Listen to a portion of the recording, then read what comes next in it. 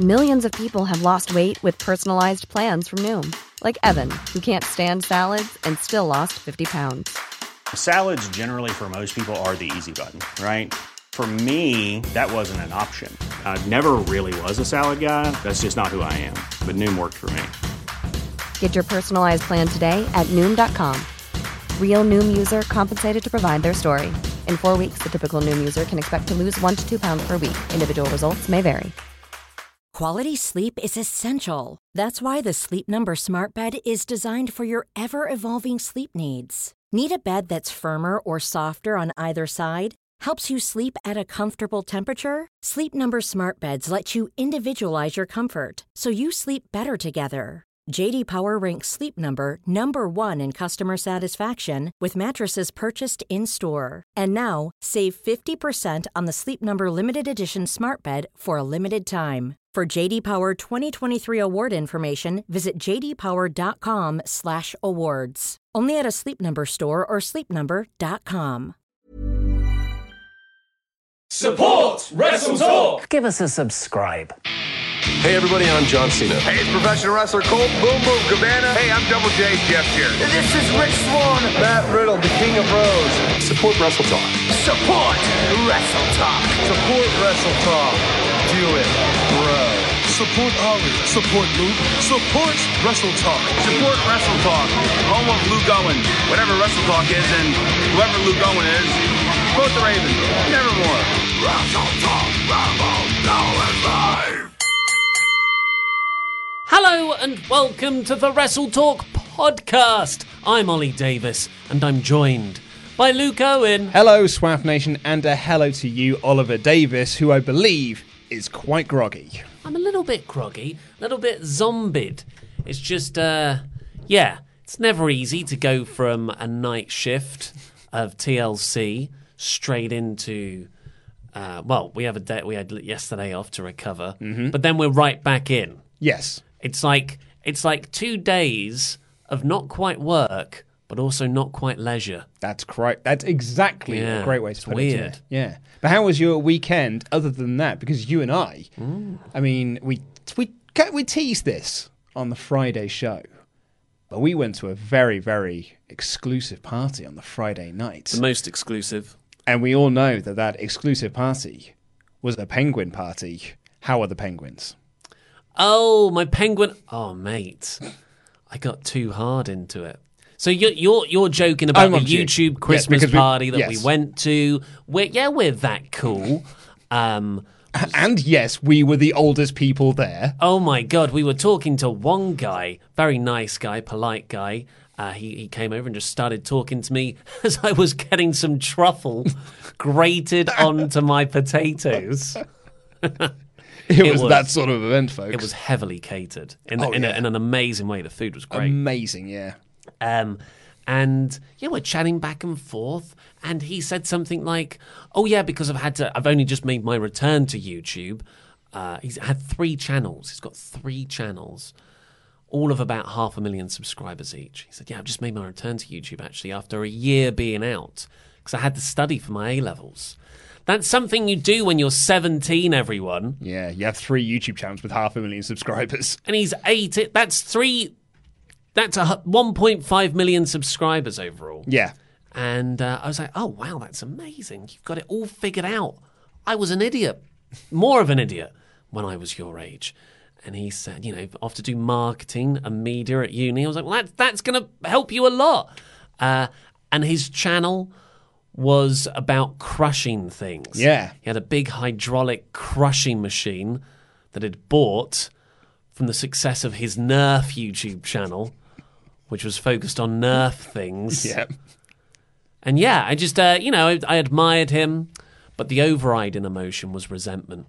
Yes, and as I looked around, I did think this really is a young person's game, and we're far too old to be on YouTube and talking about things, because everyone there was talking about I'm just about to start my second year of university.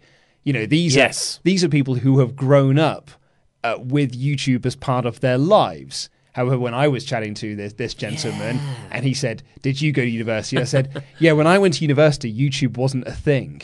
Like it hadn't been invented yet. And so the things that I learned at university were quickly rendered pointless and meaningless." You started talking to him about some old edit pieces of software where you would video edit stuff on. You know, there was Final Cut Pro, there was Avid, and then you had like...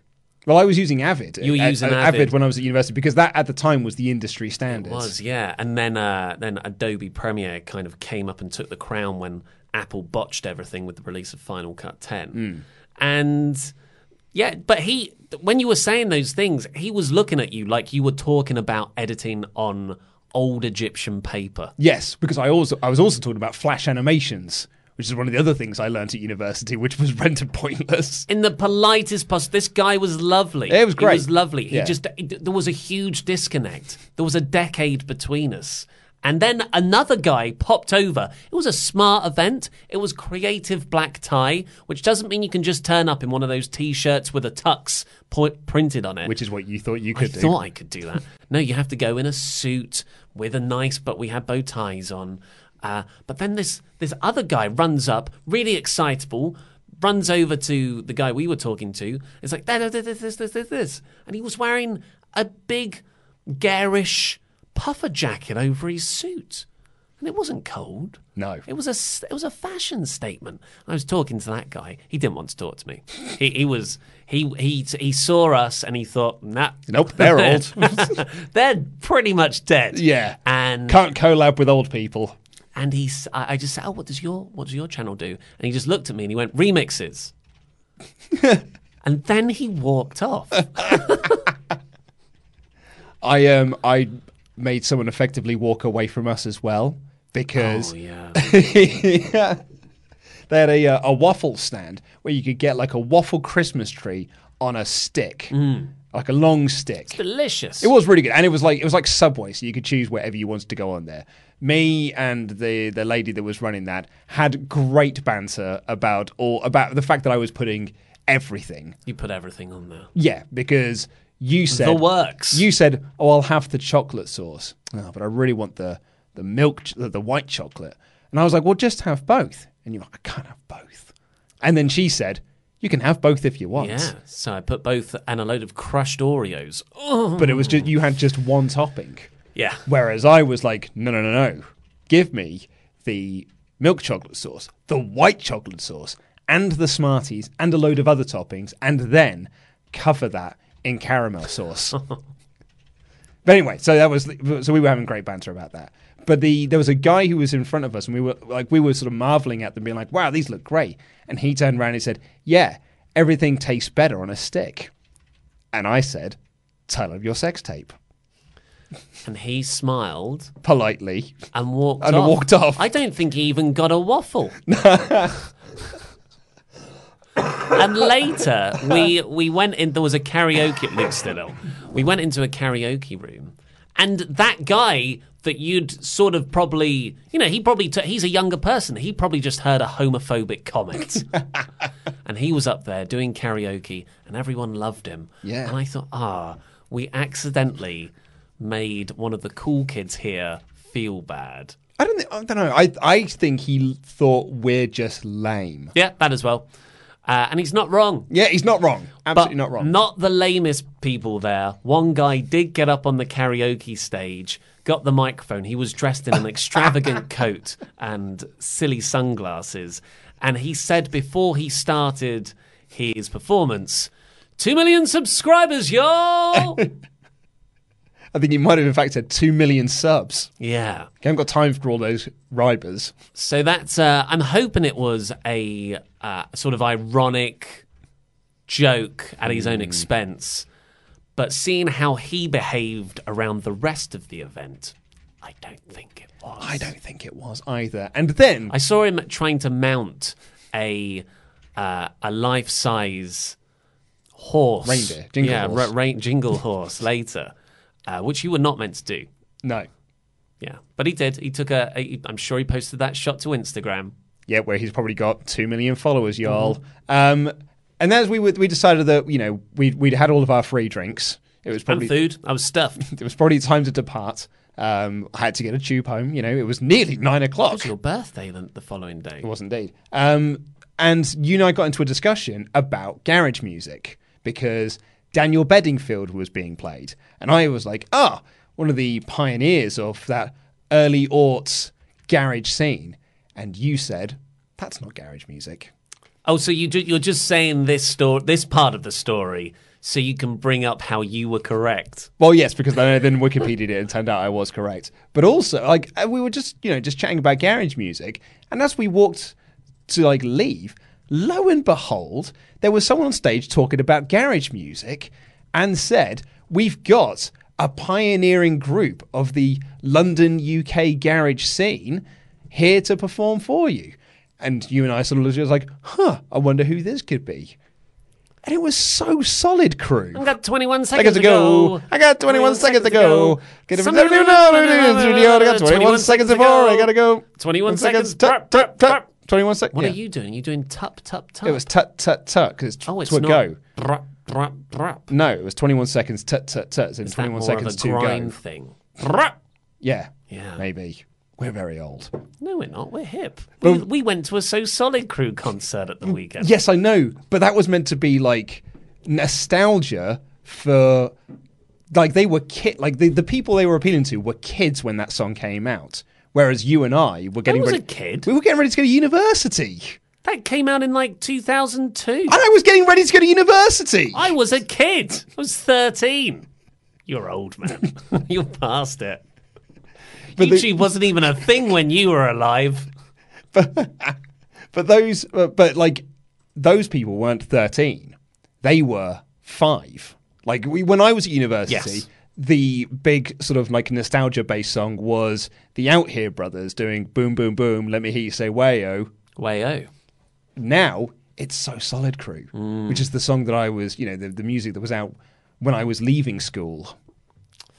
And that wasn't the only gig I went to that weekend. That's I'm sure right, we yeah. can talk about it in the outro. Yes, we're going to get to the outro portion of this show. So let's dive into Raw, where, hey guys, there was a new WWE debut of sorts. Was Kind there? of? Kind Question of? mark? Question mark. There's also one next week, so there's a lot to discuss. Here is the show.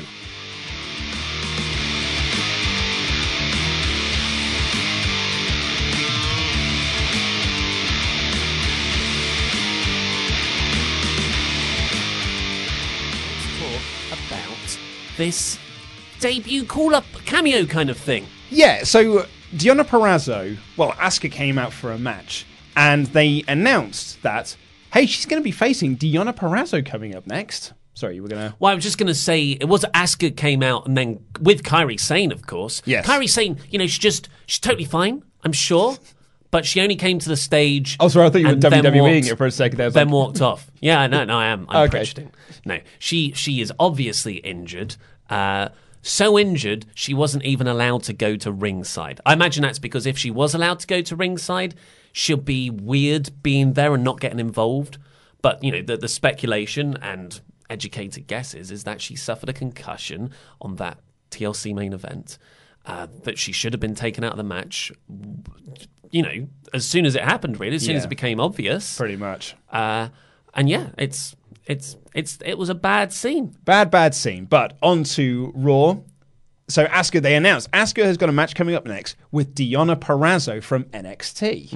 And Deonna Purrazzo got a video package highlighting all the work she did because she was part of the Mae Young Classic. But she hasn't really done anything in NXT yet, apart from being shown at ringside with her and Chelsea Green. And then she came out, she had this match, about a 5-minute match, which Asuka won. But Purrazzo did take quite a bit of it. Yeah, I liked how they framed this on commentary. They kept on going over and a lot of it was Samoa Joe. I said I haven't really seen Samoa Joe be great at commentary so far. He's just been there, and he's different to the usual stuff, and he does have an interesting insight into stuff.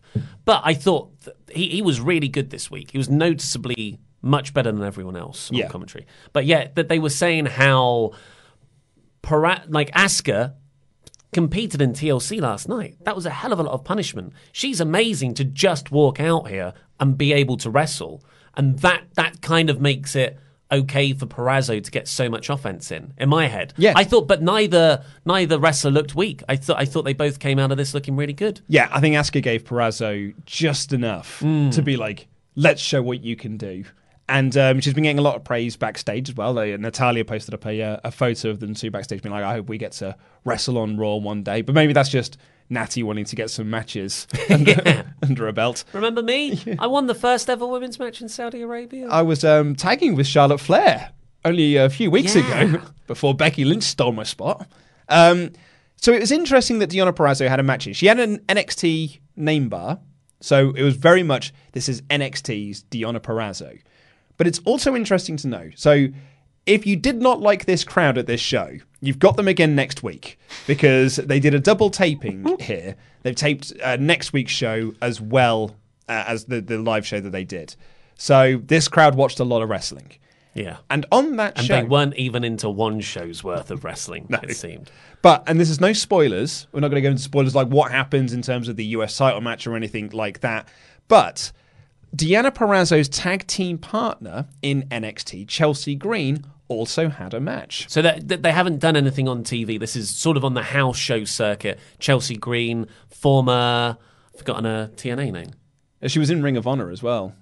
Chelsea Green? No, sorry. Deonna Purrazzo. Chelsea Green was Hot Mess, Laurel Van Ness. Laurel Van Ness, real-life girlfriend of Zack Ryder. Yeah, but again, they haven't... It's just been on house shows that they've been working on this. So maybe WWE is seeing that as an act that is a main roster act, and they're getting them ready on the house show circuit for NXT, but not an NXT act. Yes, because, Chelsea Green has a match next week with Charlotte Flair. I don't think we need to go into spoilers about how that one goes. But it's just interesting. It's those two in particular, being that they are a tag team and they're quite lacking in women's tag teams at the moment. Really, there's only 3.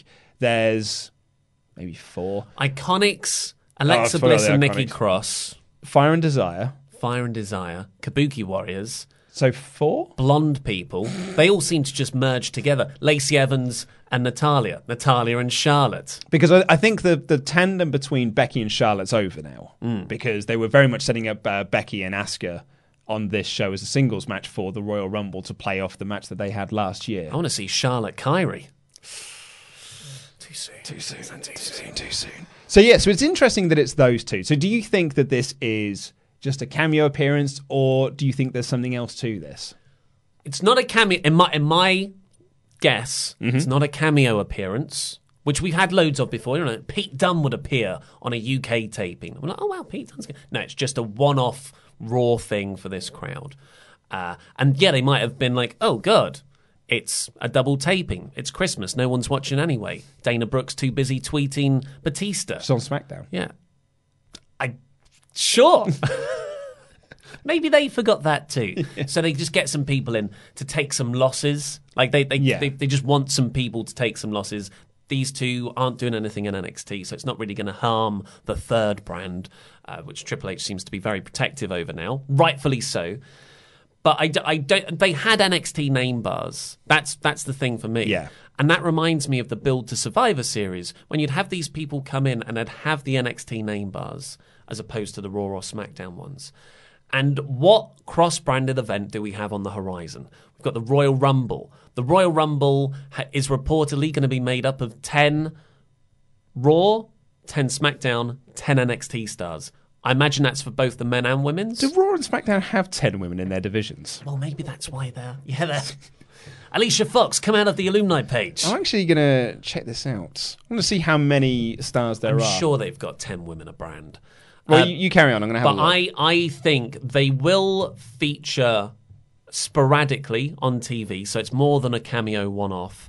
But I think it's with the goal of establishing their presences in the audience's view, in the audience's minds, for when they appear in the Royal Rumble match, which is smart. I mean, really, you should just build up all the women you have already and do it that way. But Luke is counting. Okay, so they have 10 active wrestlers, but that does include Nia Jax and Naomi and Ruby Riott, who are out injured. Well, Naomi's not injured. Naomi's not injured. We just don't know where she is. But Nia Jax and Ruby Riott are out. You could get Zelina Vega in there and Maria Kanellis, but she's for the Rumble, not Kanellis. No. She's pregnant. Yeah, but I think Nia Jax will be back for the Rumble. And then on the SmackDown side of things, you've got Alexa Bliss, not Bayley because she's champion. That also didn't count in Asuka and Becky Lynch. And then you've got Alexa Bliss, Carmella, Dana Brooke, Ember Moon's injured, Lacey Evans. Lana's listed. Is this competitive? Okay. Mandy Rose, Mickie James, Nikki Cross, Sasha Banks, and Sonya Deville, and Tamina. So they just about have 10. Yeah. Well, that's so. What do you think? Do you I think it's I think it's just the Royal Rumble's coming up soon. It's a way to get some of these names on TV to then feature them into the Rumble itself. I wouldn't be surprised if we get some men's wrestlers as well leading up into the Rumble because brand split be damned. Like I know they want to take this seriously, but I don't think they ever will. So we're just going to keep getting cross-brand stuff. Also, it's a way to get NXT names featured on the shows that have way more viewers than NXT gets. So I think it's more for that. But it is interesting that she got the video package and her tag partner was featured on next week's show. So I could also see in the new year them have a couple more appearances and then, snap and attack, and that sort of then establishes them as a main roster act. Hey, the idea behind the women's tag belts is that they're floating. Maybe it's a way to set up a challenge against the Kabuki Warriors to come to NXT. Yeah. I know there's all the brand split stuff, but I really do think NXT should be promoted more on Raw and SmackDown. It's just, I wouldn't have also said quite definitively, brand split means brand split after Survivor Series, and then just a week later having Sami Zayn turn up on Raw. Yeah, no Sami Zayn on this week's show. Yeah. What if, to your point, that they do the women's tag title match down in NXT and Purrazzo and Green win and it moves the women's tag belts to NXT and moves them off Raw and SmackDown? I mean, it's not the worst idea in the world. It's not the worst. We'll see.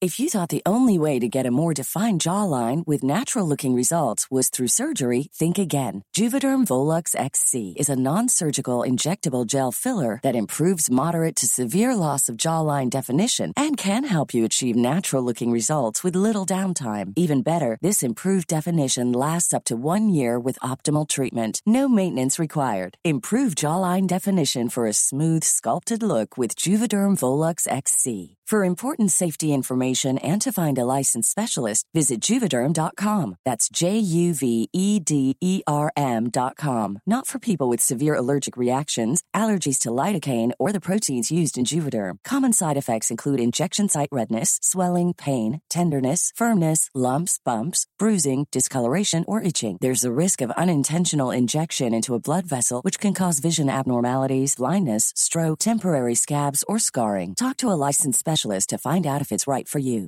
Ready to pop the question? The jewelers at BlueNile.com have got sparkle down to a science with beautiful lab-grown diamonds worthy of your most brilliant moments. Their lab-grown diamonds are independently graded and guaranteed identical to natural diamonds, and they're ready to ship to your door. Go to BlueNile.com and use promo code LISTEN to get $50 off your purchase of $500 or more. That's code LISTEN at BlueNile.com for $50 off. BlueNile.com, code LISTEN.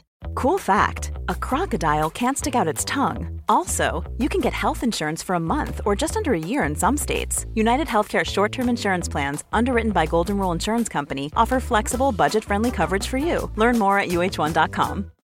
Millions of people have lost weight with personalized plans from Noom. Like Evan, who can't stand salads and still lost 50 pounds. Salads generally for most people are the easy button, right? For me, that wasn't an option. I never really was a salad guy. That's just not who I am. But Noom worked for me. Get your personalized plan today at Noom.com. Real Noom user compensated to provide their story. In 4 weeks, the typical Noom user can expect to lose 1 to 2 pounds per week. Individual results may vary.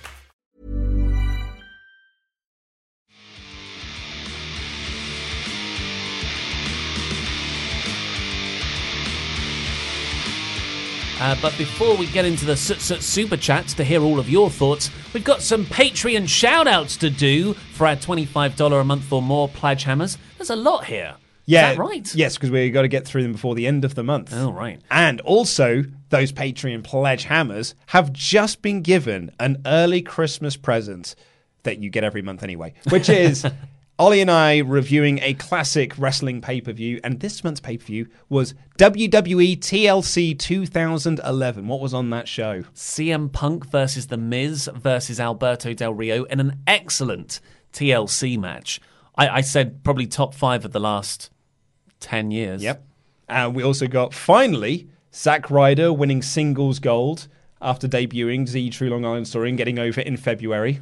Daniel Bryan cashing in his Money in the Bank briefcase. Oh, yeah. It was a fun show. And also Kevin Nash versus Triple H in a ladder match in 2011. It's the slowest ladder match I've ever seen in my life. But yeah, so that's now up for our Patreon Pledge Hammer. So head on over to check that out. It's about 2.5 hours long. In fact, it's over 2.5 hours. And the pay-per-view itself is about 2:45. Oh, yeah. So thank you. Moving Sideways, Kieran Crabtree. Oh, Moving Sideways. Reno Mecca. Ron Srejan. Yeah. Jack Daniels on the rocks. On the Carl Rocks. On the Carl Rocks. He's a sexy man. Not an Andrew Gross man. Laurie Blake's personal security, Dave Humphries. Nice, good work, Dave. Probably better than Kyle, Philip O'Reilly. Girls on Film, Erica Duran. Great song, great person. It's pronounced like methamphetamines, Sethamphetamines. Whoa. Who suggested TLC 2011? New Kid on the Block, Ben Newcomb. Yeah, yes. Nice. The Power Couple, Stephen and Giovanna. Thank Look at you, them, Stephen they're beautiful. And Giovanna watching over us. Becky's favourite brother, James Lynch. She had a good show. Vito Ventura, Pet Detective. Yes. One of my favourite films of my childhood, only gets remotely transphobic in the last third. More news at 11, Atheist News. Yes, nice. The Hunter, Tyler Bailey. Woo! Sayonara, Cheney Grant. Yeah, sayonara indeed. And lastly, Air Jordan Griffey. Whoa. Or Griff, I'm not sure.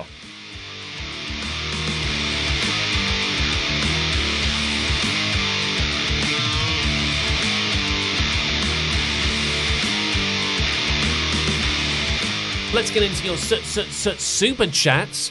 Get them in, of course. We'll get to all of them on the show, including the post-show super chat after party. Mm-hmm. So Jobber JJ496, Ollie Davis's #1 fan. They say gauntlet match that no finish was WCW levels of dumb. I don't think it. I thought it was bad. I didn't hate it as much as everyone else did. I thought it was annoying, sure, but everyone else is like this company. I'm going to say it again. WCW once had a count-out win in a Falls Count Anywhere match. As Vinny V once eloquently said in the Brian and Vinny show, a fall could have happened on the moon. Yeah. It could have happened anywhere, because Falls Count Anywhere, and one of them won by count-out. That is WCW levels of dumb. Just having a no finish to a gauntlet match is just bad. It's just annoying. Yeah. Yeah. And Jobber JJ got in again. They said, my new T-shirt, Bad to Nitro. Yeah, so apparently this has... over in the chat. This has a little bit of context to it, if you want to explain the context from the mod. So... what the hell? What's this? Happy birthday to Luke. Happy birthday, dear Luke. Happy birthday, Pete. Oh, thank you, guys. Thanks, guys. Everyone in. Thank you. It's not my birthday. Did you get engaged as well? Congratulations. It was Luke's birthday on Saturday. It was. Here's your cake. A salted caramel cake. Still in its box. Delightful. Still in the box. It's Waitrose as well. That's a good cake. This is so you know it's fresh. Thank you very much. And mint in box. And here's my present. Nobody else from the company. Oh, I can see what it is It's not as well. wrapped up properly. It's wrapped up Fresh pretty off well. the delivery. I can see what it is. Bubble wrap, that's fun. Yeah. I'm going to pop that. Cheap pops. We got any? Cheap pops. Oh, this is slowing this segment down. Do it better. Do it better. Quicker. Come on, Luke. Faster. Yes, I'm in. Yeah. It is a real Ghostbusters clock. Oh. Look how cool that is. That's amazing. That's like proper the UK comic books art style as well. Yeah. It could go on your wall next to your desk. I got the cake. I love it. Thank you so much. And Luke. It's from you, or is it from everyone? Well, it's from me, but Hey, it's from everyone, sure. Taking credit for it, I guess. And look, we're not the only people who want to say happy birthday. So if you have a look at your email, my emails, if you can put a microphone. Oh near. no! Emails don't make a sound, mate. If you download that video, I will download .mp4. Virus. I hope the virus protection that we've just installed is going to. Have you got sound up? I'll turn my sound up As hard as you can. It's bricked it. Oh, hang on. Oh, you've got us playing. I've got us. I don't know what this is, so Yeah, hold so on. hopefully Let me it's just mute that. nothing untoward. Something you can't see and only can half hear. What a great visual medium. This is excellent visual I content. feel like Emi Sakura. Sorry, I'm just waiting for VLC to. Did I get her name right? It's not just open if you click. Emi Sakura? Yeah. Yes, you did. I know, but I don't want to. Like, the Windows Media Player is rubbish. It's disappointingly flimsy, isn't it? Something that was being sold as a vintage clock. It is vintage. It's very cool. I love it. Right, we got this? Yep. Well, I don't think it's vintage. Oh, there's no sound. I would argue. None. Hey Luke, how's it going? Happy birthday. This is Tom Phillips from WWE. Your friend Andy is a very good friend. I hope I didn't miss your birthday. If it is, happy belated birthday. I hope you enjoyed TLC yesterday. I hope you've had a chance to watch Muppet Christmas Carol, because it's a great Christmas movie. You should absolutely check that out. The Muppets are awesome. I just want to let you know, I believe you can defeat Castlevania. I believe in you, Luke. You can do it. Best of luck. Happy birthday. Oh, thanks, Todd. Todd. It's Todd Phillips, everyone. I didn't even ask him to do that. He just sent that. He just watched the all the Screen Stalker. Yeah. TLC, though. He's on brand. Oh, well, thank you all so much. Todd Phillips has sent me a birthday message to say that I could beat Castlevania. That was the only thing he sent, wasn't it? Yeah, that was. Yeah. Okay, there's nothing else in my emails, right? No. Okay, well, that's great. Thank you very much, Randy. You're welcome. That's an excellent well gift. done, Thank Andy. you. I did actually ask him to plug Bristol Talk, but he said I can't Yeah, do that. yeah. We'll do that for the next party. So save the cake. Can I have the clock? And we've got the plate already there. Got to go back in the prop box, Luke. What? Why? This is just a segment. But I'm taking it home. It's all content, Luke. It's not a real present. Right, get back to work. Okay. Love you guys. Bye. Well, Todd. Wow, Todd Phillips. Todd Phillips. The AdNap 2 has just super chatted in to say, happy little bit of the birthday. Oh, thanks, the AdNap too. Little bit of the birthday. Little bit of the birthday. Right, so let's get back on with the full Raw review. Yep.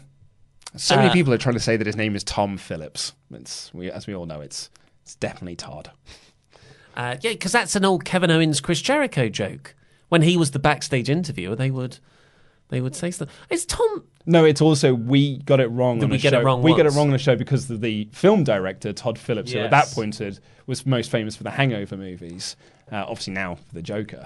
So we just thought it was really funny that we keep running with it, but no one ever picked up on the fact that it was a running joke for us. It's hard to keep up with all the private jokes we've got. Is Tom Phillips doing anything at the moment? He's not on commentary. He's not backstage NXT interviewing. UK, I believe. Oh, wow. What, and they tape once every 6 months? It's got a lot of time for those cameos. Thank you very much, Todd. Thank you very much, Todd. For sending that in. What a fan of the channel.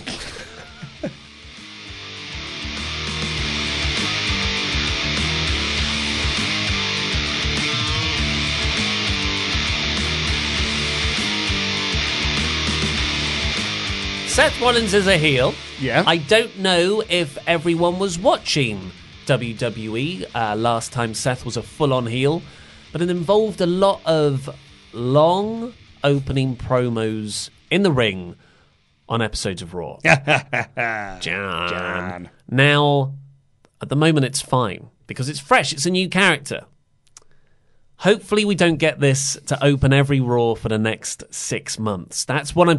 Because I like this promo. I like Seth's performance and everything, but I'm just, Triple H has a way of doing things. And this company has a way of doing things, which is you show a video package of what happened last week, and then you have the heel come out to cut a 20-minute promo explaining what we just saw in the video, but slower with more local sports team references. Yeah.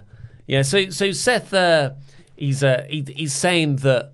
Well, he came out and then he said, now I will introduce you to two people who have decided to be on the right side of history, and it's the AOP. Yeah. They come down and they all be heely together, standing there. Yeah, in their suits. I'm glad they weren't like chuckling behind him. Like that's the worry. They were like going to be proper heel henchmen.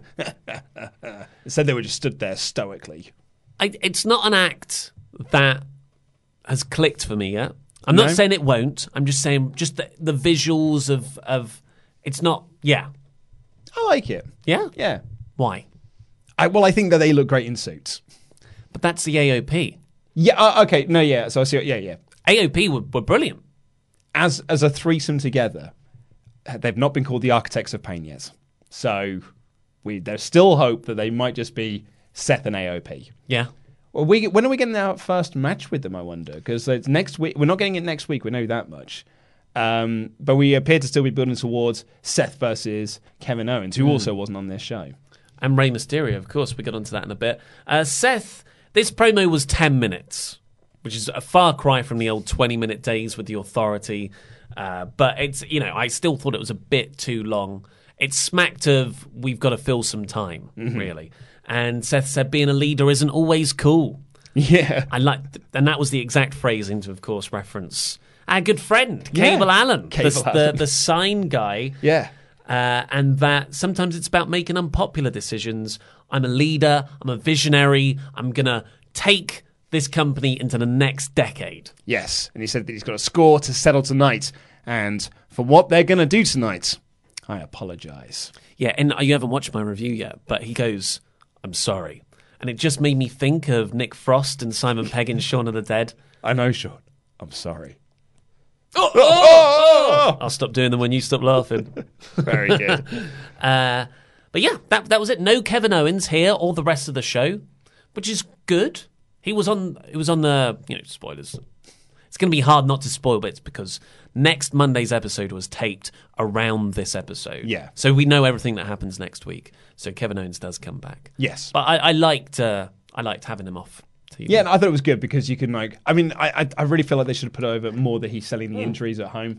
But it was good that he wasn't there because it's good to make that beatdown feel like it was a big deal. Yeah. And you got a stomp on the concrete. Yeah. That should be something that writes you out for 2-3 weeks. Yeah. Yeah. After their cluckhold angle. Yeah, no, I used that joke in my... did you do... Yeah, I used that joke in my review. Did I accidentally steal that from you? No. I think you had it. We had it down in our notes from the show itself. We're coming up with a lot of chicken puns on the live reactions. Gallows and Anderson. I think someone else in the chat had said cluckhold and we stole that. We also stole their Marty Skull joke as well. That was good. There were that was Andy's. Yeah, there was Andy's. Yeah, there were so many chicken wings out there. So they had a rematch off the back of their TLC lame double count-out finish. Yes. This was a good match. I thought, this was an above-average match. Mm-hmm. It didn't feel that way because the crowd were dead throughout. Yeah, this crowd was a silent crowd all night. And it's a shame. And it's actually, maybe it's partly the crowd's fault, but it's more years of conditioning and not getting characters over to the extent that they should be. We're still slightly unsure as well as to whether they taped next week's show before this episode aired, or they did this episode live, or if they did it afterwards. So it could just be a case of they did the taping beforehand, and that burnt the crowd out for this live show. Yeah, which hopefully is the case because that means we're going to get a more excited crowd next week. Yes. But yeah, Gallows and Anderson, this was a good match. Went through 2 ad breaks. Yeah, got a lot of time. I mean, Eric and Ivar are really good. Oh, they're amazing. Ivar, I would say, is the more physically impressive just because he's bigger. But Eric, oh my God, he actually works the majority of the matches. He works 70-75% of the match. Yeah. so hard. He's so strong. Eric is the Tucker of this act. Built to 2 really good hot tags as well. All teams run wild, do lots of big moves. Really, really enjoyed that. I love that how the crowd popped big. The crowd popped big for the Ivar moonsaults. Well, that was really well worked. So this is right at the end of the match. Carl Anderson is down. Ivar gets up to the second rope, front onto Anderson, ready to do the splash or the leg drop. But he thinks about it. It's such a great little pause. And then the crowd realise he's going to go for something bigger, which is a far more effective way to build the big move than just going straight to the big move. Yeah. So he turns round, and the crowd all stand up. This dead crowd are suddenly hooked in. And the big lad's about to do a dive. Yeah, not just a dive. He gets to the top rope and he hits this moonsault. It's not Carrillo levels of pretty, but it's an very impressive. But Gallows pulls out Anderson. To stop him being hit by it. And then they hit the Magic Killer for the win. I love finishes like that, where it's a tactical error and not someone was just beaten. And they've now beaten them twice. They're the only team in WWE to have beaten them once, and now they've done it twice, which I think is a nice way to further set up them going for the tag titles. Yeah, I totally agree. Yeah. It's not like... They have had good matches together. There was a few good matches in August that they had. TLC was a dud. Here, unfortunately, was hampered by the crowd. But I much prefer this direction than let's just have enhancement act. That's exactly it. And now this is something that has got a bit of substance to it. It's a storyline now. Like, this is something that both teams can get into, and you can do promos around to try and build. And hopefully, when they come to the clash at the Royal Rumble or whatever show, it will feel like a big deal. Yeah. They celebrate with AJ Styles backstage afterwards. They're just such a good act together, the OC. Yeah. And he talks about beating Randy Orton later on. Then we got a main event anywhere. Yeah.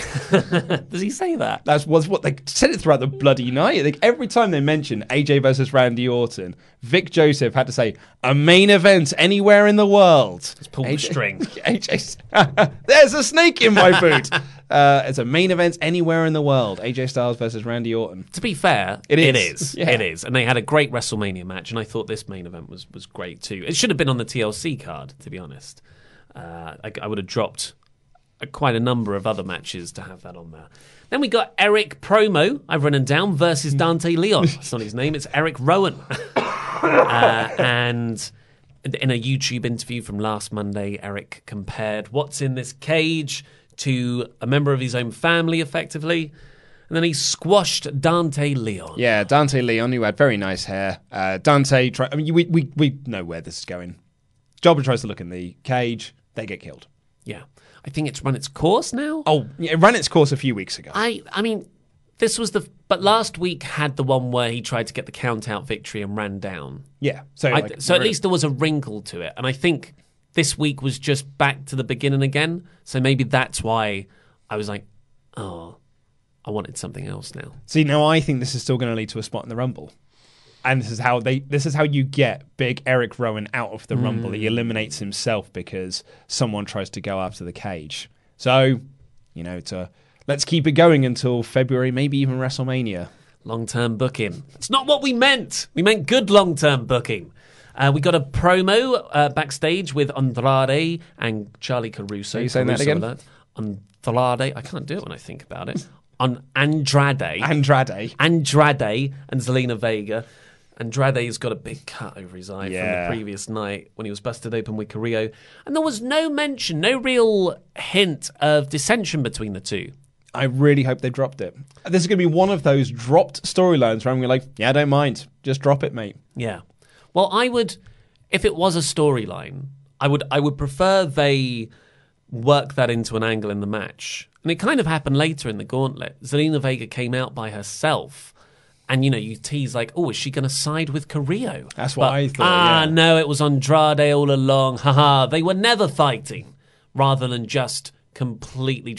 I would prefer they tie the loose end up neatly. And it'd be good than just completely dropping something. Do you know what? Like who is the father to Maria Kanellis' kids? I'm quite happy to just ignore this one.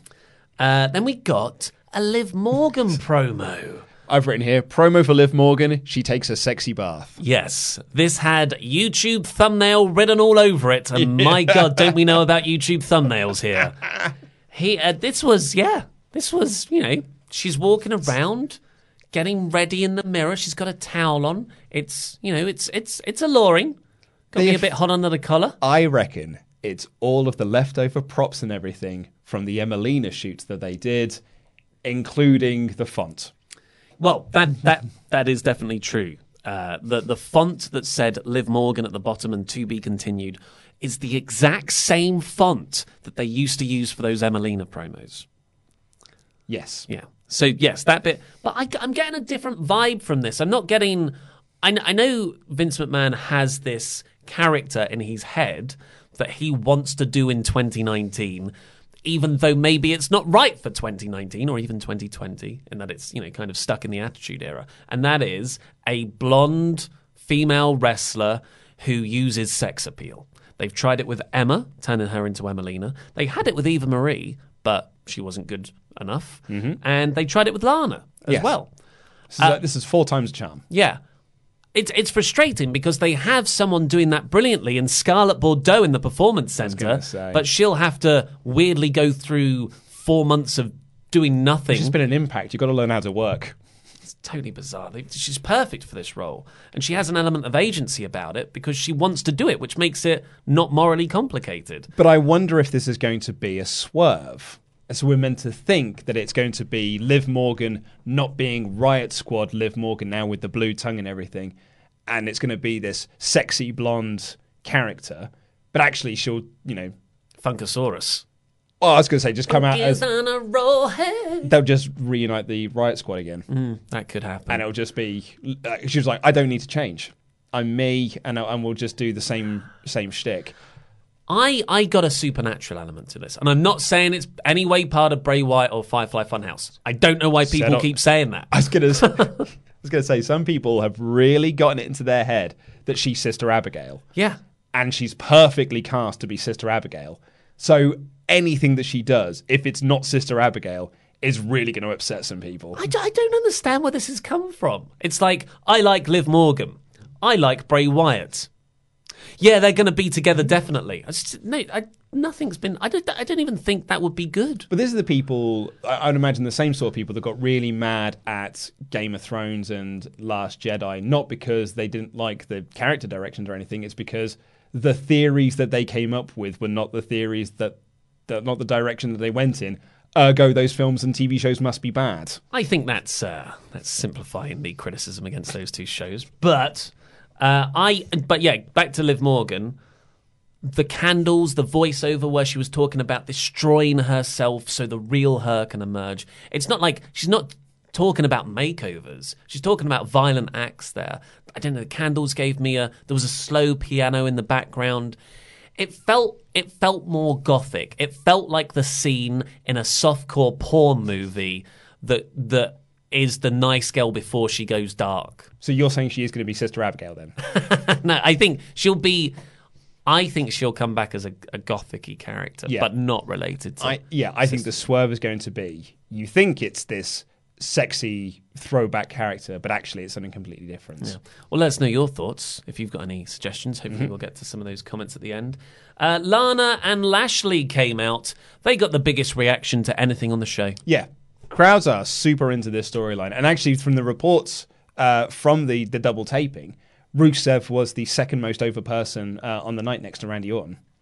If you have characters and you tell stories, even if the stories are bad and the character stuff isn't that great, the audience latch onto it. Yeah. It's like gasping for a rope when you're drowning.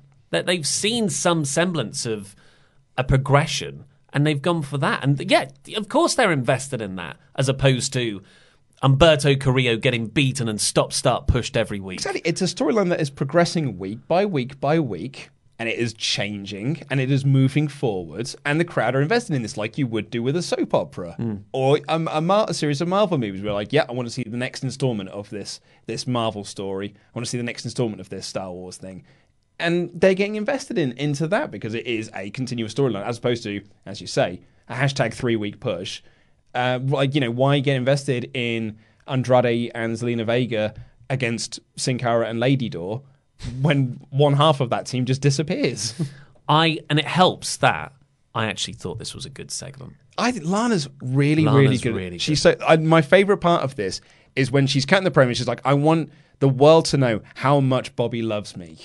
And then the crowd start chanting, Bobby sucks. And she just ad-libs, goes, Bobby does not suck. Yeah. And it was a really petulant being like, no, Bobby does not suck. I thought it was a great line delivery. She kept on telling the crowd to shut up and and Bobby was like, show us some respect, which just makes the crowd boo more.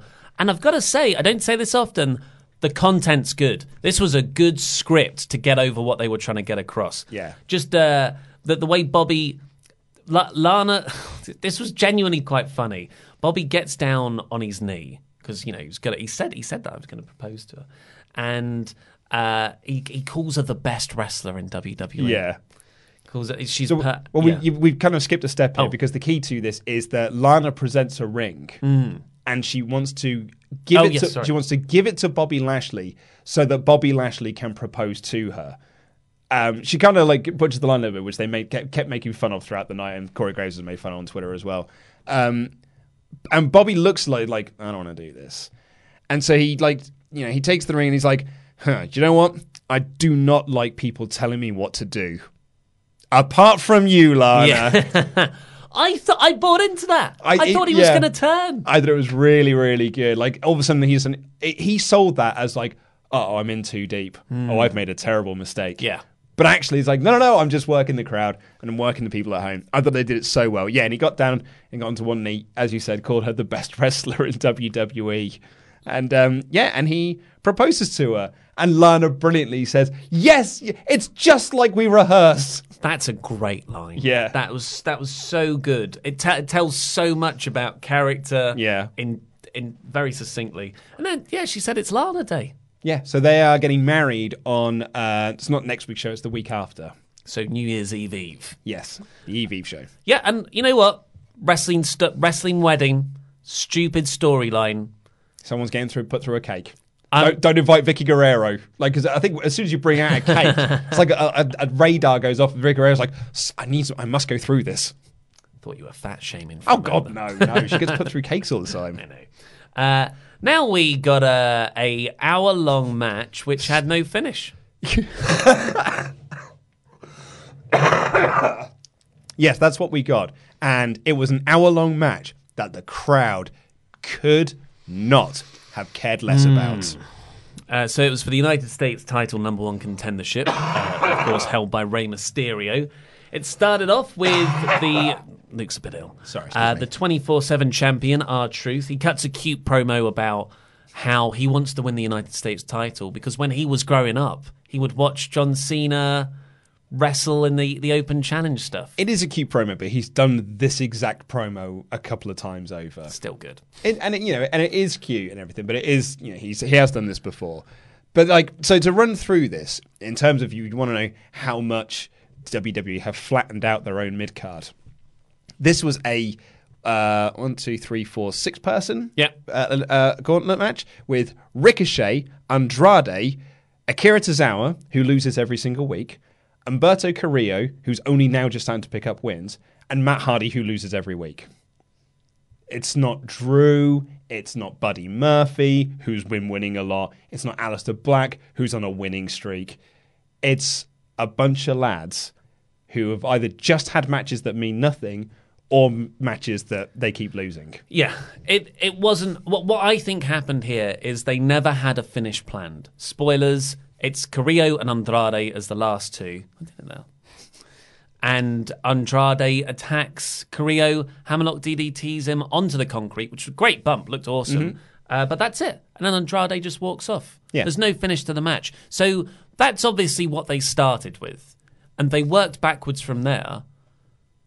And they never had a proper ending to work towards. It's backwards booking. So they didn't tell an interesting enough story. I mean, when they announced there was a gauntlet match, I said I wrote in my notes, well, you can tell this is a double taping then because that feels an hour's worth of TV time. We don't have to think about anything else then. But to their credit, WWE have done gauntlet matches better than anyone else in the world for the last couple of years. They've made stars with Kofi and Seth Rollins the year before. Mm-hmm.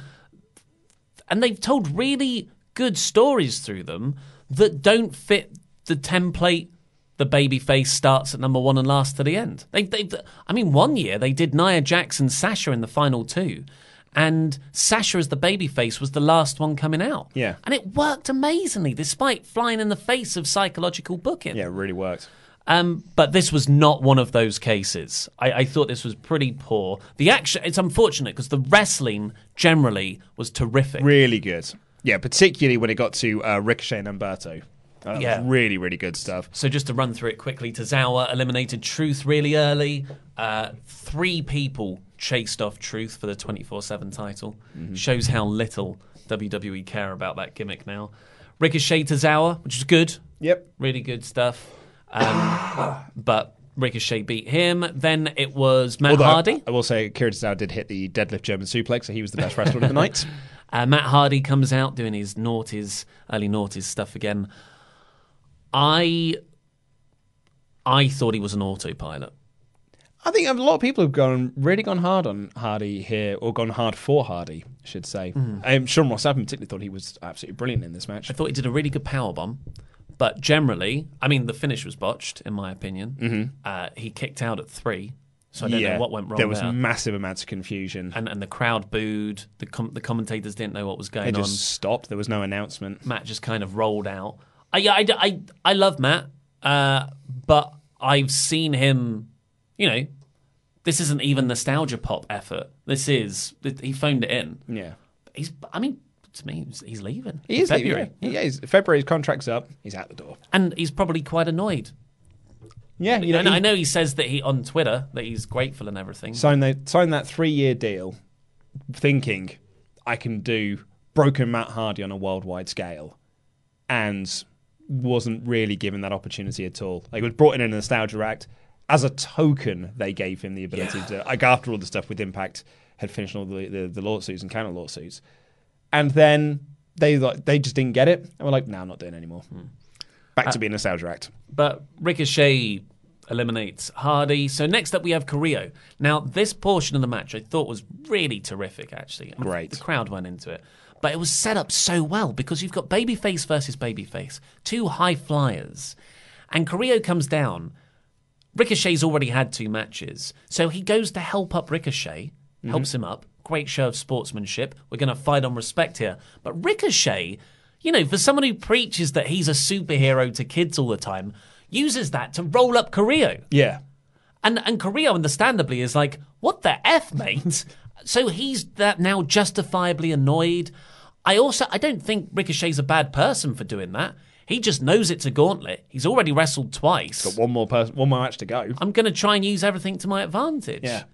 So I thought that was a really nice way to set up a layer of conflict between them that wasn't just, we are baby faces, we will have a good match. Yeah.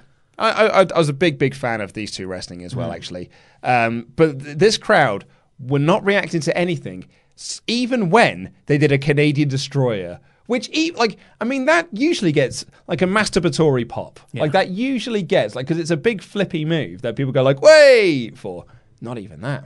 Not even a superficial pop. Yeah, I've written here, it just shows that it's not all about in-ring wrestling. Certainly not to the casual WWE audience, no. They want characters and storylines. Yeah, and then you can use the wrestling on top of that. Yeah. As you can see with the Rusev Lashley stuff. Completely. And then we ended up with... So Carrillo hit the moonsault and won, and that was then to set up Andrade, but as you talked about earlier, Andrade just attacks him, lifts up the map, and gives him the hammerlock DDT into the floor, and then walks away. Yeah. So Rey Mysterio runs down to sort of go, oh, you poor Carrillo, because there's kind of a mentorship thing going on there. But then, Andrade... But he should just roll into the ring, say count him out. Yeah, I don't know why he didn't try and go for the US title win. Well, he didn't, because the story that WWE had booked themselves is for Seth to face Rey next week. Because after that, Rey's in the ring, Seth and AOP come down. This is the thing that he apologized for earlier, where he says, I've got your steel pipe or lead pipe, whatever it is, that you gave Kevin Owens to beat me up with. here it is back. Yeah. And AOP beat him up. And, Seth's a pretty good heel here. He says, I'm not going to hit the pipe on you. I'm a good leader. Walks off, but then just walks back and stomps him anyway. A nice touch here, because obviously that, as you said, that sets up Seth versus Ray next week for the United States Championship. A really nice touch for this would have been to reference the fact that Brock won the Universal Championship this year because he was part of he won Money in the Bank that he was not a part of. Oh, yeah. And I've had Seth won this gauntlet that he wasn't a part of. Yeah. So, like, you have an Humberto or a Ricochet get through to the end. Oh, my God, the big baby face win at the end. Yeah. And then Seth comes down because he's got some business to deal with Ray. And then through, you can do some shenanigans here and there. And Seth somehow inserts himself into the match and wins to set up the match for next week. Yeah. I like that. It's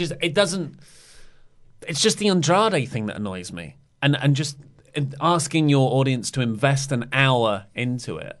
And it would have been fine, I guess, if Seth hadn't come down and you tease that there's some Ray. Because I thought after that angle, we're getting Ray, Carrillo, and Andrade for next week. Yeah. That sounds great. Sounds a lot of fun. And that's what that finish sets up. The two people who effectively had, I don't know, a double count-out DQ thing in the end of the gauntlet match. I'm sure WWE can invent a rule. They're both going to, you took out your opponent. You'll both face the champion next week. But to have Seth come down when that was never what you promised the audience, I just think it's really bad. It's bad. I can't think of a better word for it. And what I would say, though, is I'm kind of glad that we're not seeing Carrillo next week as a way to sell the fact that he got DDT'd into the concrete. Let's put over that as a big thing. Well, make him even more of a babyface then. Have him selling that he's pretty much taped up. No, I want to fight. This is the biggest an eye patch. opportunity in my life. And then you can kind of protect him in defeat as well. Mm-hmm. Yeah, that's true. Again. Seth and AOP beat up Ray. I've written here, Carrillo gets stretched out to polite applause. Seth tells Charlie Caruso alert backstage, that he's establishing dominance.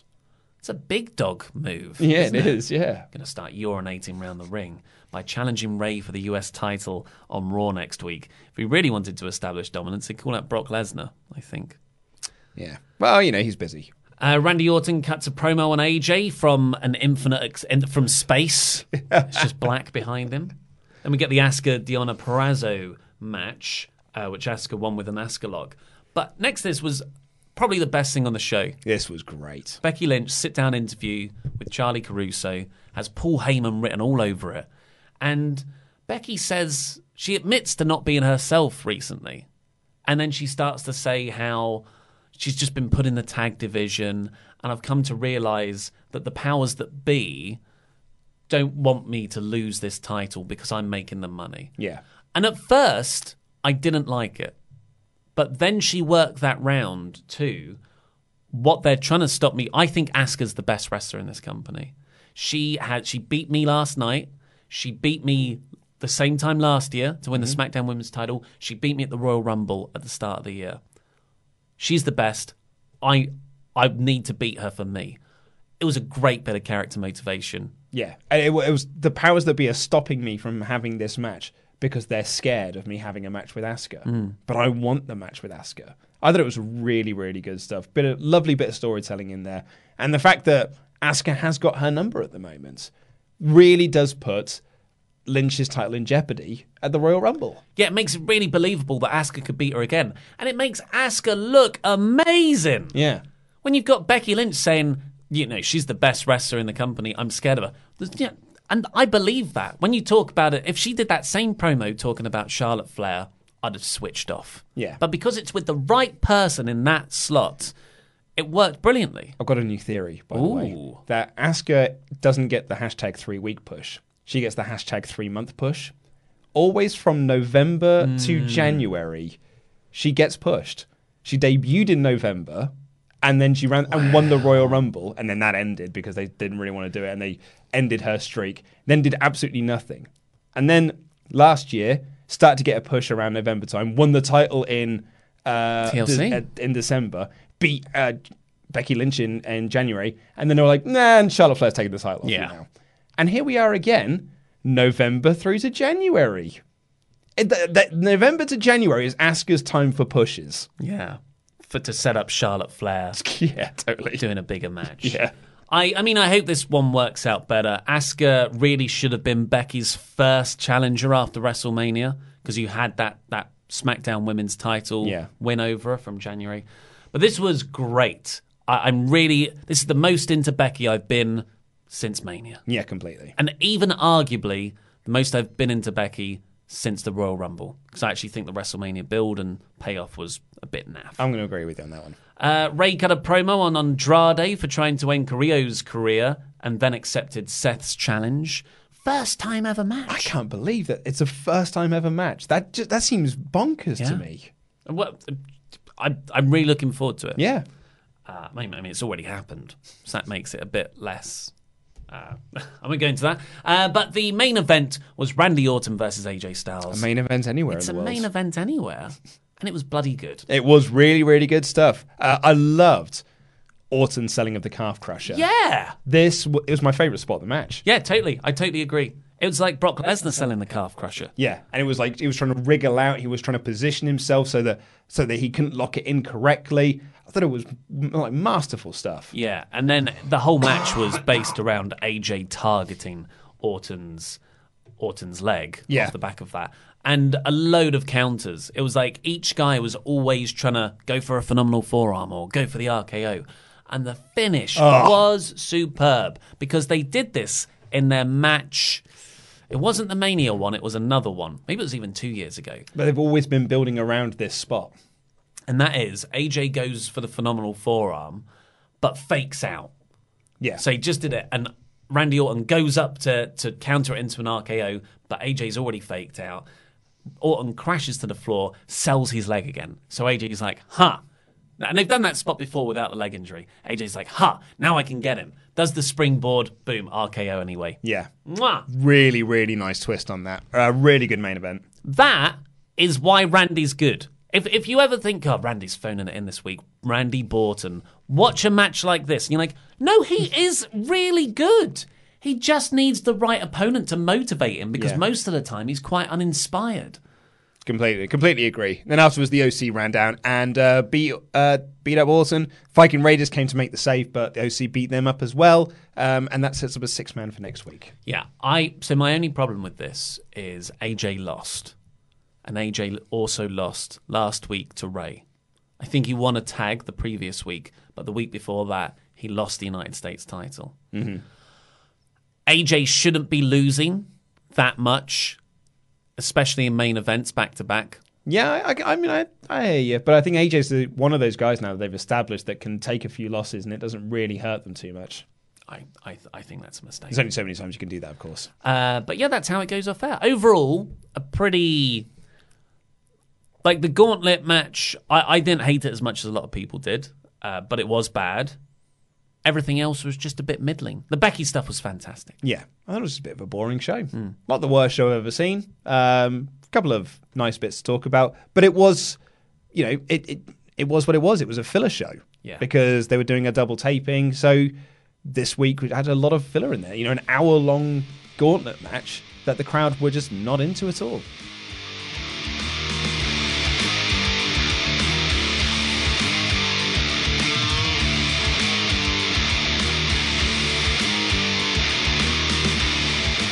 So let's get in with your super chats. Please do keep getting them in because we'll be answering them all. We'll just be jumping over to the WrestleTalk.com version at the top of the hour. So get them in before 4 and we can answer them. William Buhner.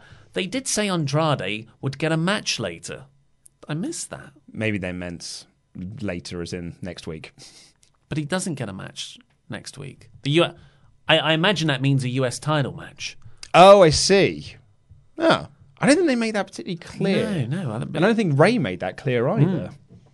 I mean, he did talk about Carrillo and Andrade at the start of his promo later on, but never, not to my recollection, including the match. Nate dropped surname. Becky is doing Rocky 3, Asuka in Mr. T role. I like that, yeah. But you haven't seen that one, have you? I haven't seen it. I've only ever seen the first Rocky. Rocky 3 is one of the good ones. It's got Hulk Hogan in it.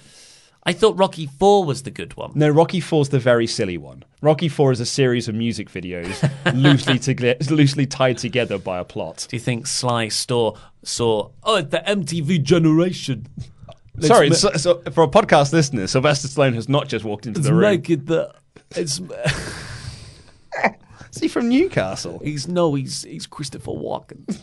I don't know what I'm doing. No, Rocky 4 is the one where Rocky ends the Cold War by winning a boxing match. Spoilers for the end of Rocky 4. That's lateral thinking. And what would Mr. T be in Rocky 3? Why is Asuka Mr. T? Because he wants the fight, and Rocky's like, I've got to beat him. I have to take the fight. Right. Makes, no, Rocky, you can't take that fight. You can't take the fight. But he wants to take the fight. It's a weird Sylvester Stallone impression. That's Mick. Right, on the general WWE related, Start Recording says, in the Royal Rumble, I think it'd be really cool to see Abyss. Now, that would be a surprise entrance to me because he reminds me so much of TNA. That is a really good shout, of course. Abyss works backstage as a producer in WWE. Yeah. He can definitely still go. And get Abyss his first WWE match. Stare down with The Undertaker. After he turned down The Undertaker match as well. Yeah, that was a WrestleMania 20-something match. Something like that, yeah. Wow. Yeah, I think that's a really, really good idea. Start Recording also says, would you guys be interested in Shinsuke Nakamura versus John Morrison for the IC title at Mania? I've got to say, no John Morrison matchup in WWE excites me. Mm-hmm. Am I alone there? No, you're not alone. The Zornice, guys, I'm waiting for your outburst because of the sexiest thing with Liv. Sexist. Oh, sorry, sexist. It's a Freudian blowjob. It really was, yeah. I mean, slip. Even if it's supposed to be a swerve, it has not been called out or explained away. I don't know what's sexist about it. Instantly, I just thought of Spinal Tap when she says the cover is sexist. He's like, "Well, what's wrong with being sexy?" No, it's sexist. Nothing. Sure, it's a bit objectifying at the moment, but there's nothing in it that's inherently sexist. No, to my view. Well, that's it. Yeah, and objectifying and sexist don't always walk hand in hand. Yeah, because then you could look at any bra advert or any Instagram post and say, "Well, this is sexist." Yeah. But I'm not saying it won't turn into that. No. Hopefully, Liv Morgan's on board with the character. That's when it becomes uncomfortable. And I also think it's going to flip round on its head. The AdNap 2, like Emelina, Liv will return by SummerSlam 2021. Yeah, I said 2032 in my review, so that's a bit earlier. Nate Drop Surname says, nobody, no black, not even a mention, sad face. It's next week. Well, yeah, like you said, I would have liked to have seen them in the gauntlet match. Sure, that means both men have to be eliminated, and I'm not a fan of doing yet another count-out spot, but yeah, I would have liked to have seen them have something on this episode. Just a squash match would be fine. But that's all we've got time for this portion of the stream. We've literally just got two others to do. Well, let's do those then. Yeah. Do you want to do these ones? William Buhner, happy some kind of birthday, Luke. Thanks, guys. So it's got to be some kind of mallet.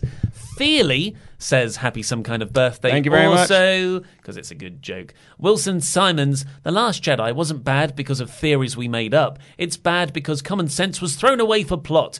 Things that were set up last movie were treated as jokes, and Rose just sucked. I mean, I'm going to disagree with the large majority of that. Also, and this is a lot of thing with people who don't like The Last Jedi.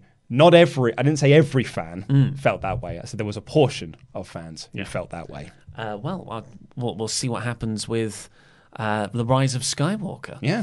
Out in just 2 days. I know. I'm very, very excited. I'm starting to feel excited about that movie now. It's taken me a little while to get there, but I'm starting to get excited. Oh, just the Zornice has just clarified their comment. Sexist, ever seen a male wrestler in bath robes? Or in a bathtub, I guess. No, you're right, but we haven't had a male wrestler do a sexy gimmick. Yeah. So, yeah. And traditionally, that's not how you do that kind. You'd see a man in a locker room, I guess. Yeah.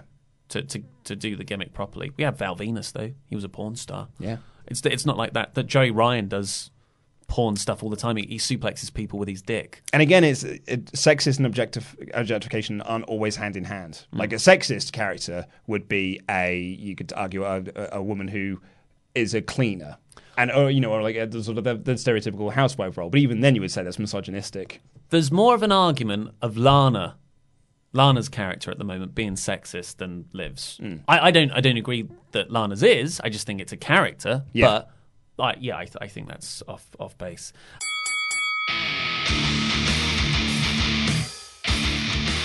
Before you get into your story, I just want to read out this quick Rusev Hey here. Rusev Hey! Or Lana Hey, maybe.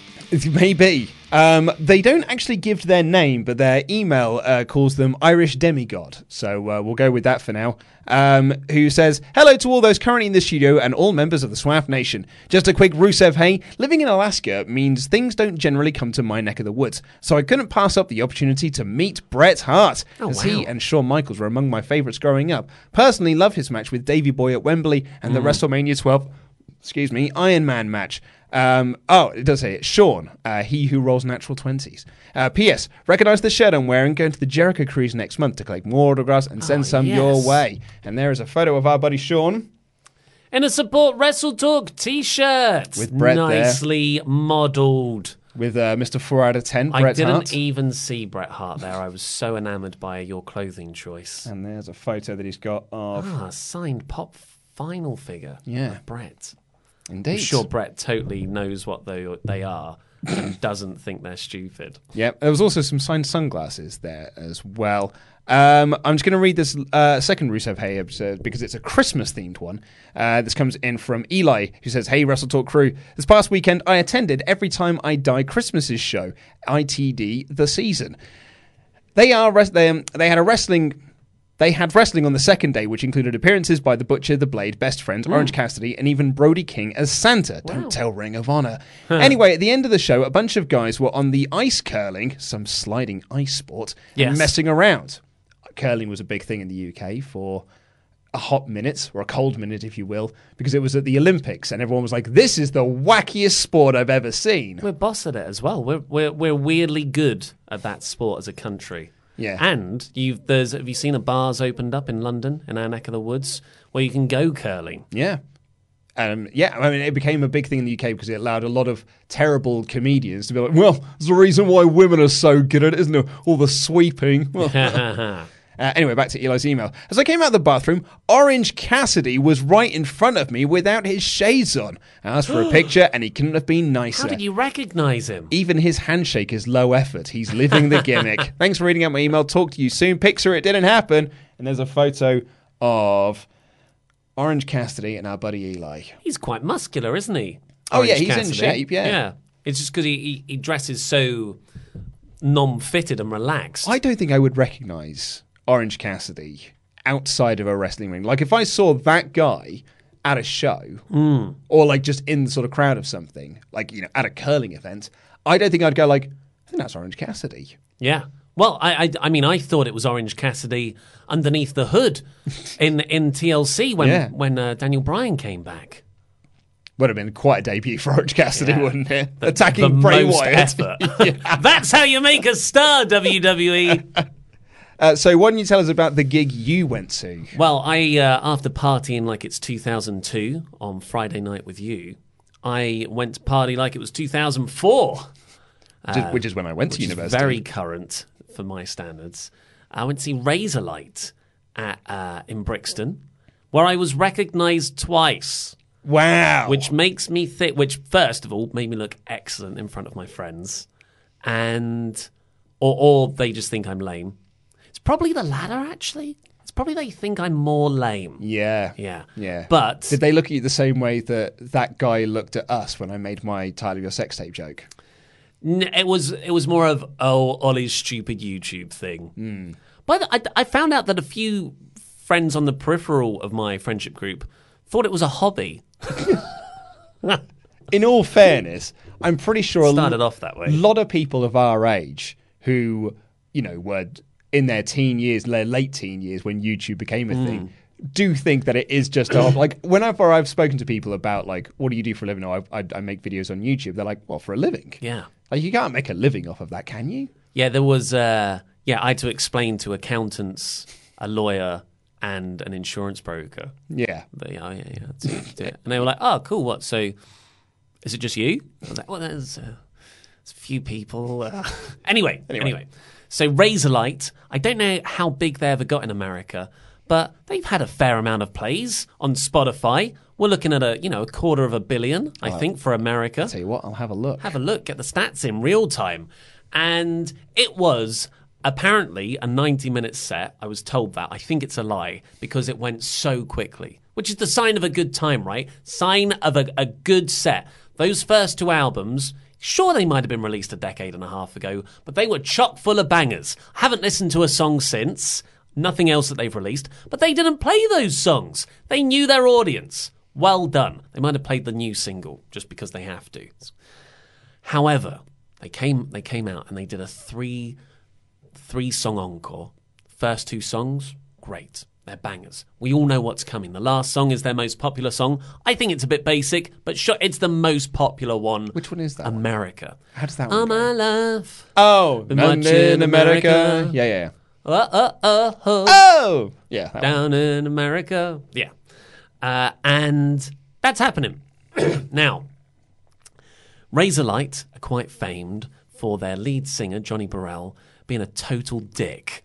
In terms of he's very arrogant, a lot of people have left the band and rejoined over the years because he is so absorbed by his own ego. Mm-hmm. And at the start, before he did a lengthy intro of the song, and he'd hardly spoken the whole night. Maybe that's another reason it went so quickly. And I thought, oh, he's changed because their new guitar, their first guitarist had just rejoined them a week before. So I thought, maybe he's grown as a person. But no, he introduced that final song, took 20 minutes for this introduction from start to end. It's like a Seth Rollins promo. And it turned him heel just as effectively. Yeah. This crowd were all on his side as well. He started by saying that Razorlight were an important part of passing the Climate Change Act in 2011. That's quite a claim. And without this, there was no comedy there. He genuinely believes that. He probably tweeted once and he thought, "Yep, I was instrumental in getting that, okay piece of legislation passed through the government." And then he said, "And there are still people doing great work like that today. Let me invite to the stage Extinction Rebellion." And about 20 members of the climate protest group Extinction Rebellion came on stage. A group that I'm in support of. A group that I am also in support of. A group that I would, just estimate, 90% of the audience there were in active support of, and the other 10% were indifferent. Mm-hmm. Yeah. But it was just the way the whole thing went down, where it was so obnoxious, so arrogant, so preachy. They were all waving flags that people started to boo. And then, well, I certainly realised it was more funny to boo also. And I think that spread. So a lot of us were booing, about half of us in jest.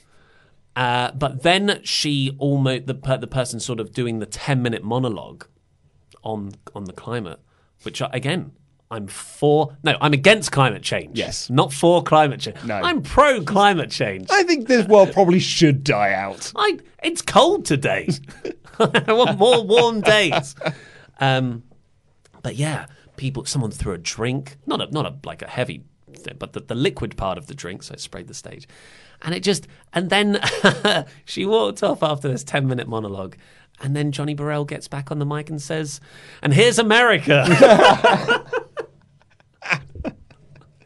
But he was oblivious too. Oh, it was a wonderful piece of theatre. Update on Razorlight and Spotify. Oh, yeah. So 1.5 million monthly listeners. Sure.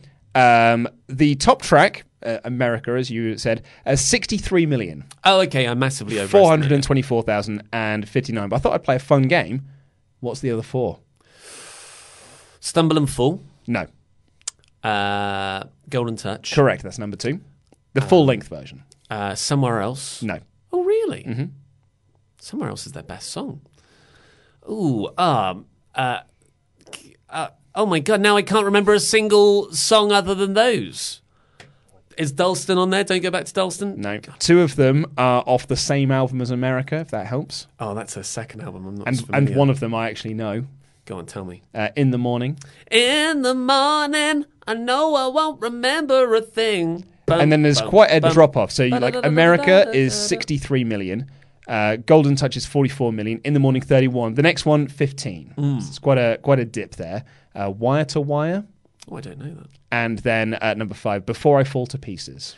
Before I fall to pieces. I'm not a lyrics guy. No, or a music guy by the sound of things. I can sing the title of the song. Right, let's see what we've got in the old email. Well, actually, we did get an email from...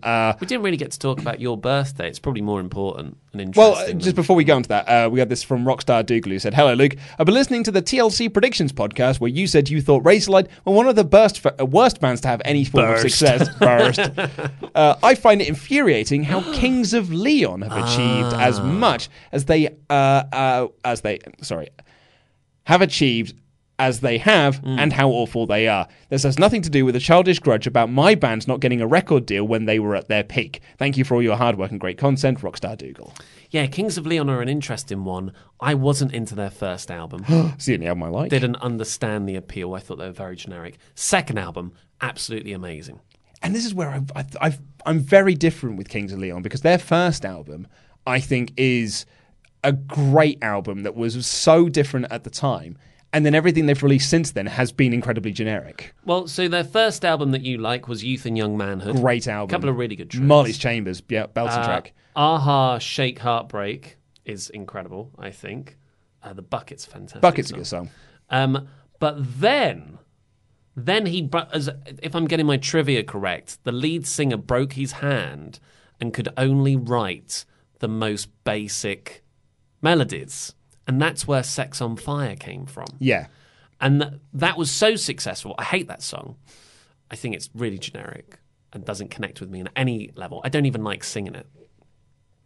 They realised that was the pattern for success, and they sort of modelled the rest of their career around it after it. This is a fun segment, though. People should email in bands they just don't get, but everyone else likes. Yeah. It's the same, like, what's a movie that you love, but everyone else hates? Or a movie that everyone else hates, then you love. I just said the same thing. You've said that. Everyone loves and you hate. Burst. Burst.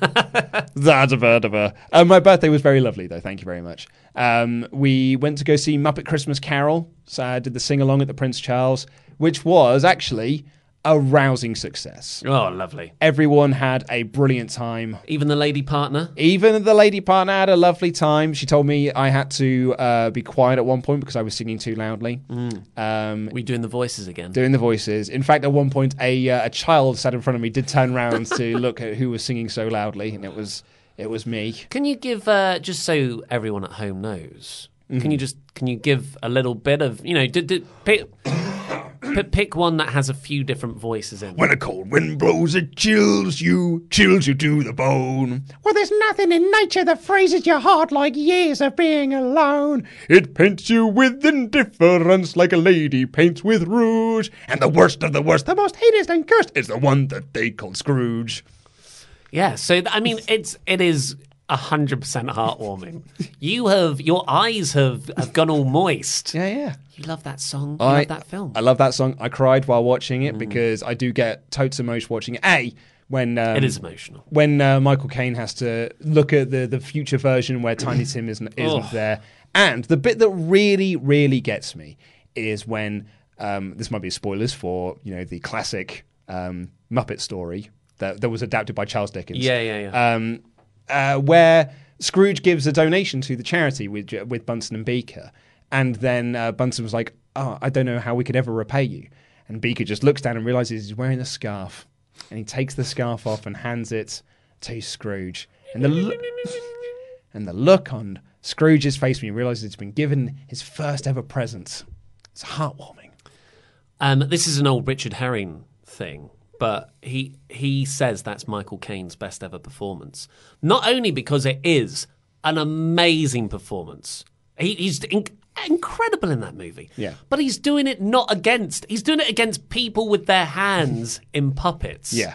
another spoiler. The Muppets are puppets. Yeah. Operated by people. I believe as well Michael Caine has said that it's his favourite movie that he's ever done. Wow. Because it must have been a lot of fun to make. Yeah. Have you seen some of the deleted scenes? My favourite is when they're at that the future scene where everyone's very sad because Tiny Tim's not there, and Miss Piggy goes, "Tiny Tim won't be joining us for dinner today," and they all get very sad. And I think it's Bettina, one of the daughters, she goes, "Can I have his dinner?" It's very good. I am ready for a similar cry fest. I'm watching It's a Wonderful Life on Sunday at the Prince Charles. Oh, dearie me. That's a crier. That's a crier. I'm already getting a bit cry knowing that it's 5 or 6 days away. Hello, Bedford Falls.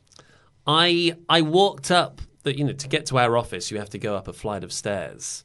And I just put my hand down. I was listening to a podcast and they were kind of talking about It's a Wonderful Life. And I put my hand down on the bottom of the banister and I looked at my hand and I thought, that's where the little knob at the end would go. And he shouts at little Susie. Oh, Susie!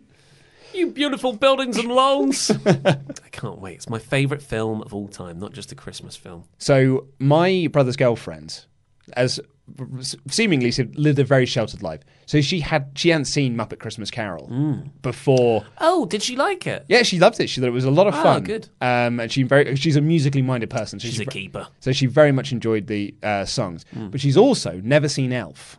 So we're going to be watching that over Christmas. Wow. She's also never seen It's a Wonderful Life. What? Was she a Jehovah's Witness or something? No, it's just they that just not do Christmas. They do Christmas. It's that she doesn't really watch movies. Wow. So she hasn't seen a lot of these Christmas films. So we're going to watch Elf, which I'm very much looking forward to because I love that movie. Bye, buddy. Hope you find your dad. Wow, yeah. Because watching films with someone who's never, you can kind of live vicariously through them. It can become a torturous experience, though. If they don't like it. And you're looking over and hoping, did you see that bit? And they're like, yeah, it was good. I was like, oh, should we watch it again because you're not enjoying it as much as I want you to? Did you hear him? He said, "Buddy the Elf, what's your favourite colour?" It's funny, right? Francisco. Francisco. Anyway, we've got to get into the show. Oh, yeah, I suppose we have. No, we've got to get out of the show. We've already done the Oh, yeah, that's how show. time works. Yeah. But we've got to go record that show. Anyway, thank you so much for listening. We've got a packed show of shows this coming week. We've got the NXT and AEW reviews going up on Thursday. The Screenstalker podcast is going to be having some stuff going. The Jumanji review is going to be going up this week. And Star Wars The Rise of Skywalker. There are tentative plans, to watch that movie at 6 a.m. in a cinema on Thursday. There are plans. We'll have the usual magazine show going up on Friday as well as the SmackDown review on Saturday with Pete and Andy. And then next week, Christmas Ahoy. The Christmas special is next week. It's next Wednesday. Can't believe it's Christmas next Wednesday. I know, it's come around quick. It's Christmas Eve.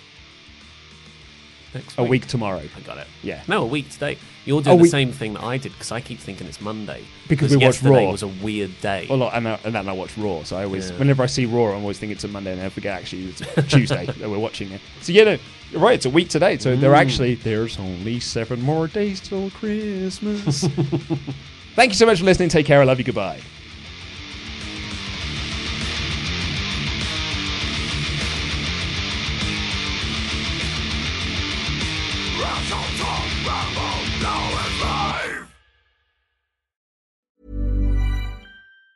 Mom deserves the best, and there's no better place to shop for Mother's Day than Whole Foods Market. They're your destination for unbeatable savings, from premium gifts to show-stopping flowers and irresistible desserts. Start by saving 33% with Prime on all body care and candles. Then get a 15-stem bunch of tulips for just $9.99 each with Prime. Round out Mom's menu with festive rosé, irresistible berry chantilly cake, and more special treats. Come celebrate Mother's Day at Whole Foods Market. Market. Hi, I'm Daniel, founder of Pretty Litter. Did you know cats tend to hide symptoms of sickness and pain? I learned this the hard way after losing my cat, Gingy. So I created Pretty Litter, a health monitoring litter that helps detect early signs of illness by changing colors, saving you money and potentially your cat's life. Pretty Litter is veterinarian developed, and it's the easiest way to keep tabs on your fur baby's health right at home. Go to prettylitter.com and use code ACAST for 20% off your first order and a free cat toy. Terms and conditions apply. See site for details. Mom deserves the best, and there's no better place to shop for Mother's Day than Whole Foods Market. They're your destination for unbeatable savings, from premium gifts to show-stopping flowers and irresistible desserts. Start by saving 33% with Prime on all body care and candles. Then get a 15-stem bunch of tulips for just $9.99 each with Prime. Round out Mom's menu with festive rosé, irresistible berry chantilly cake, and more special treats. Come celebrate Mother's Day at Whole Foods Market.